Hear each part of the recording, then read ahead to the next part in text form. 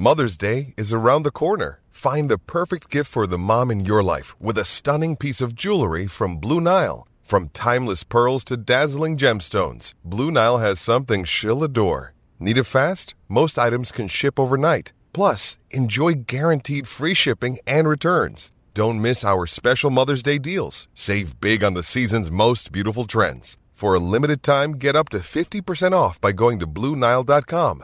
That's BlueNile.com. ESNY.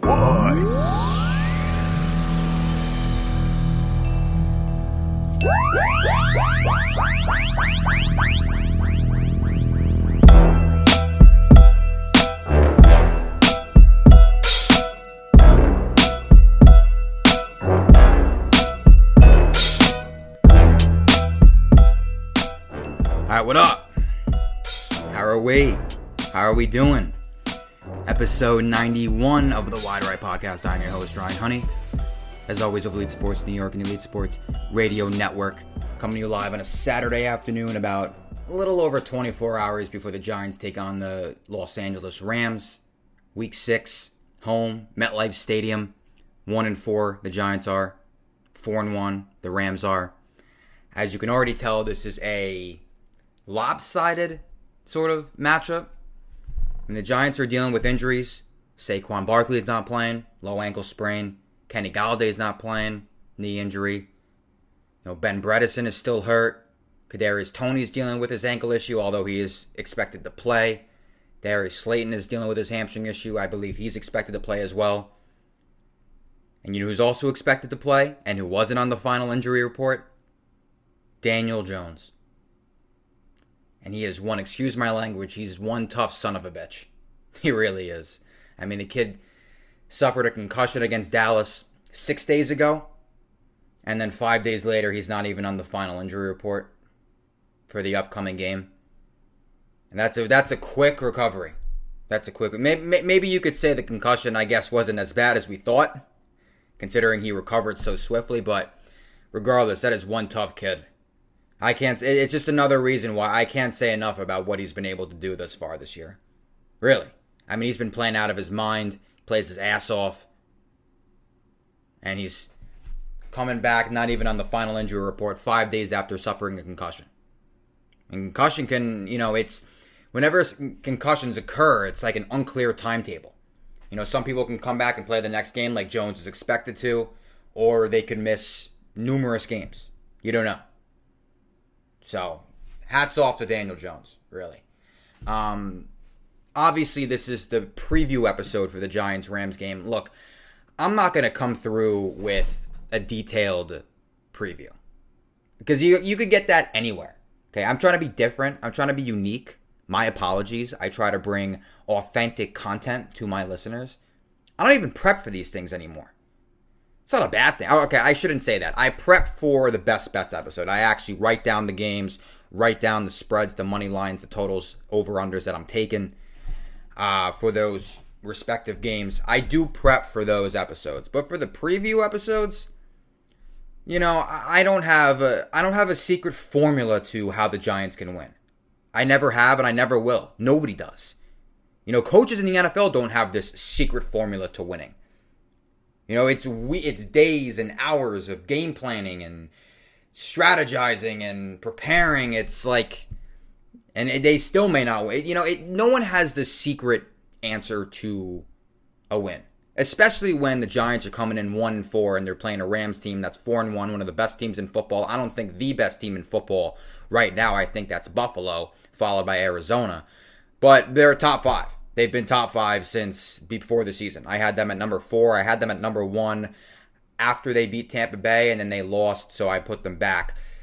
After they lost to Arizona, they got killed by Arizona. Lost by 17, 37-20, I believe that final score. Arizona's good. I mean, they are just, Arizona has the potential to be one of the fastest teams of my lifetime. I'm 24 years old. I've been watching football for 16 years, 17 years, just about. They have the potential, the Arizona Cardinals do, to be one of the fastest teams of my lifetime. But I'm getting off track right now. Bottom line is, I don't have a secret answer. I don't have a secret formula. I don't have a detailed plan in regard to what the Giants need to do to win this game tomorrow afternoon. But there are a couple points I want to make. And there are a couple things that they need to do regardless. Number one, and I say this every week, and I can't believe I'm still saying this ahead of week 6, they need to rush the passer. They haven't played the best of quarterbacks yet. But with the exception of Dak. Okay, they played Teddy Bridgewater, good quarterback, not great.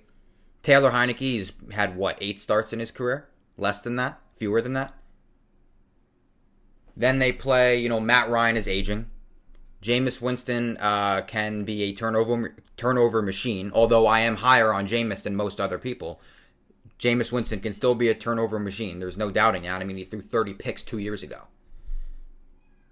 And then Dak. Dak is Dak's top 5 quarterback. So they haven't faced, from a general average standpoint, they haven't faced the best of quarterbacks yet this year. Matthew Stafford's a great quarterback. And Matthew Stafford is a top 10 quarterback. I will sit here and say this right now. On October 16th, Saturday, 12:25 p.m., Matthew Stafford is a top 10 quarterback in this league. I don't think many people would argue with me on that either. I don't. If you give him time to operate in that pocket, he will tear you apart, especially with the weapons and the coaching in Sean McVay that he has, that he possesses. Matthew Stafford has time in that pocket, he'll dial it up. Any quarterback who has time in the pocket will dial it up. Hell, Taylor Heinicke dialed it up. Threw for 336 yards and 2 touchdowns? I don't have the stats in front of me, but I believe that's, in the ballpark of correct. Regardless, he threw for over 300 yards and 2 touchdowns. Why split hairs? Taylor Heinicke had time in the pocket, and he dialed it up. These are professional quarterbacks. They're paid to literally play quarterback. If they have time, and if they're able to go through their progressions, they will dial it up.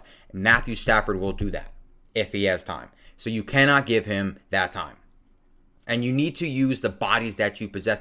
Listen, this pass rush isn't great. The Giants' pass rush is, obviously. What have they done this year, thus far? But they have guys they can use. It's not like they have nobody.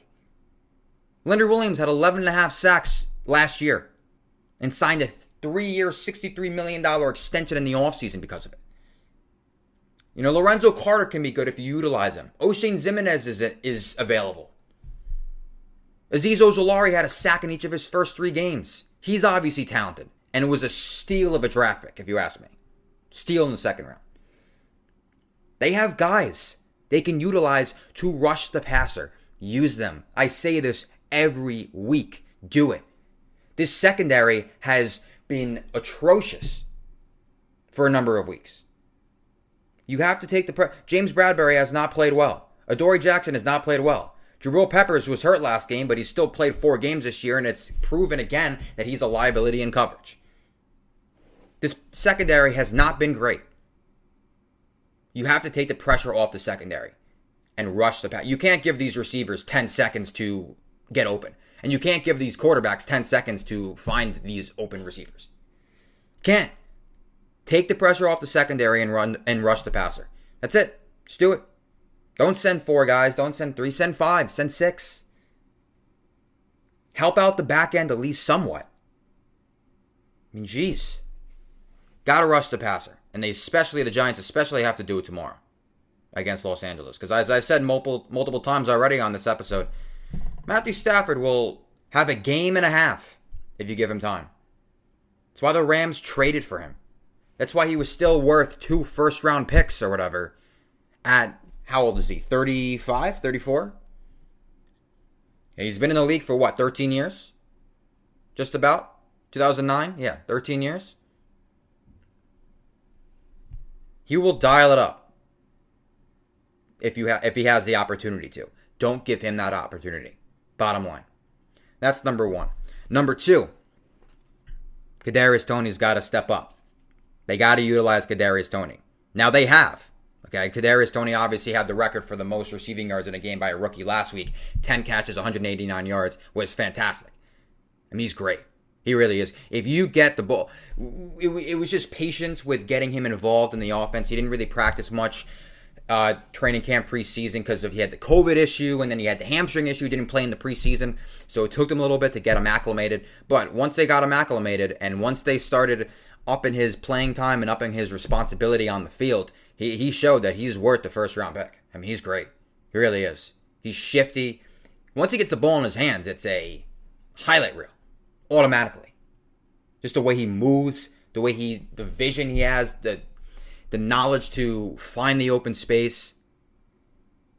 He's very, how do I put this? He's very aware of where the space is. If you look at some of the catches he makes, he knows right away where the open field is.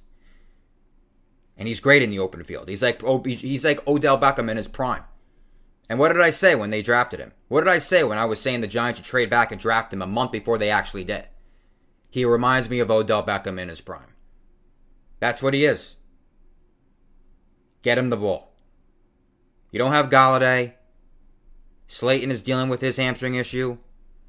Sterling Shepard will play, but he came off a hamstring injury that cost him. He didn't play in weeks 4 and 5. He's got to step up and you got to get the ball in his hands. Do it any way you can. Sweeps, end arounds, touch passes, slants. Send him deep.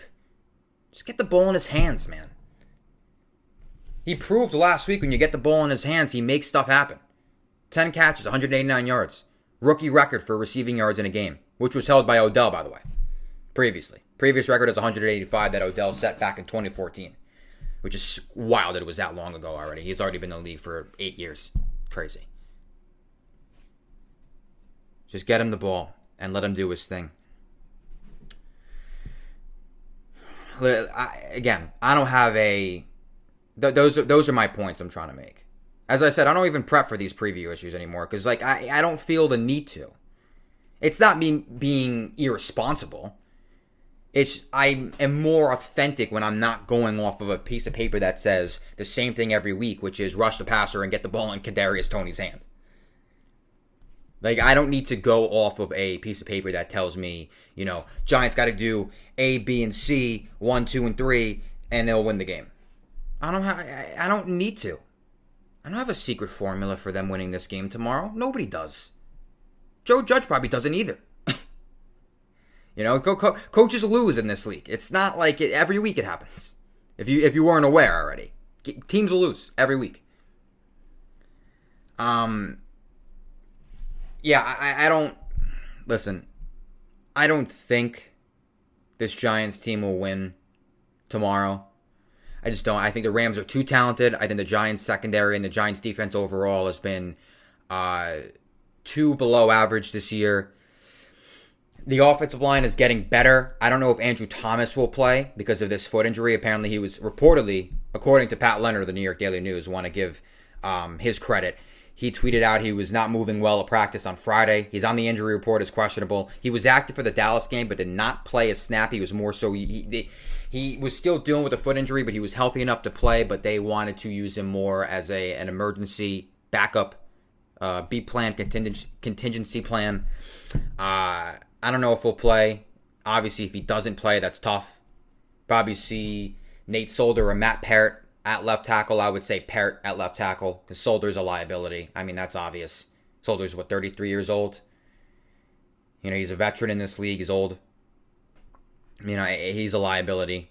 Probably see Matt Parrott at left tackle if Andrew Thomas is not ready to go. But that's just what the reporters are saying. That's what the reporters are speculating, is that Parrott would be on Daniel Jones' blind side. So, look, the offensive line is getting better. Who knows who will play? They've started a new lineup every week. Literally. They've had a new starting offensive lineup every single week, which is wild, which is not what you want. Okay, because, continuity is a prerequisite of chemistry, which is huge for an offensive line. They've gotten better, though, but I still don't fully trust them, the offensive line. I don't know if the Giants are, I'm not going to say they're incapable of winning this game, because anyone's capable of winning any game in the NFL. I just don't. I think the Rams are too talented.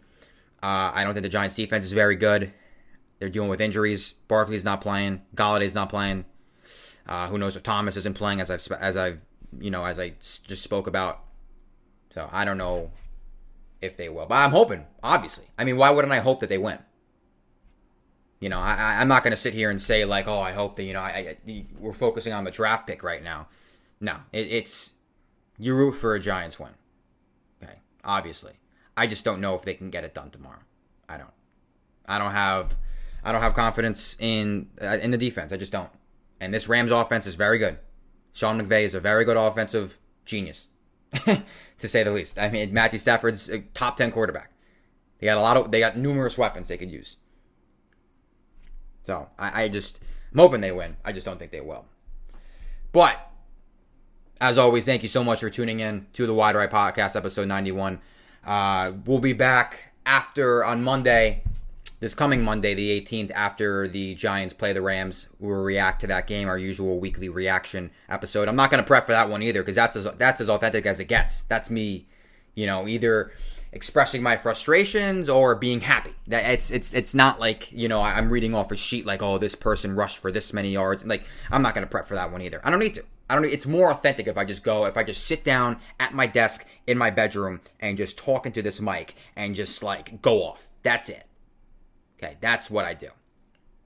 It's more authentic that way. But we'll be back Monday. Thank you so much for tuning in to episode 91 of the Wide Right Podcast. As always, I'm Ryan Honey of Elite Sports New York and Elite Sports Radio Network. Follow me on Twitter, at Ryan Honey, ESNY. That's at Ryan Honey, ESNY. Listen to and subscribe to the Wide Right Podcast on Apple Podcasts, Spotify, iHeartRadio, Stitcher, Google Podcasts, wherever you get your podcasts. Thank you so much for tuning in, and I'll talk to you soon.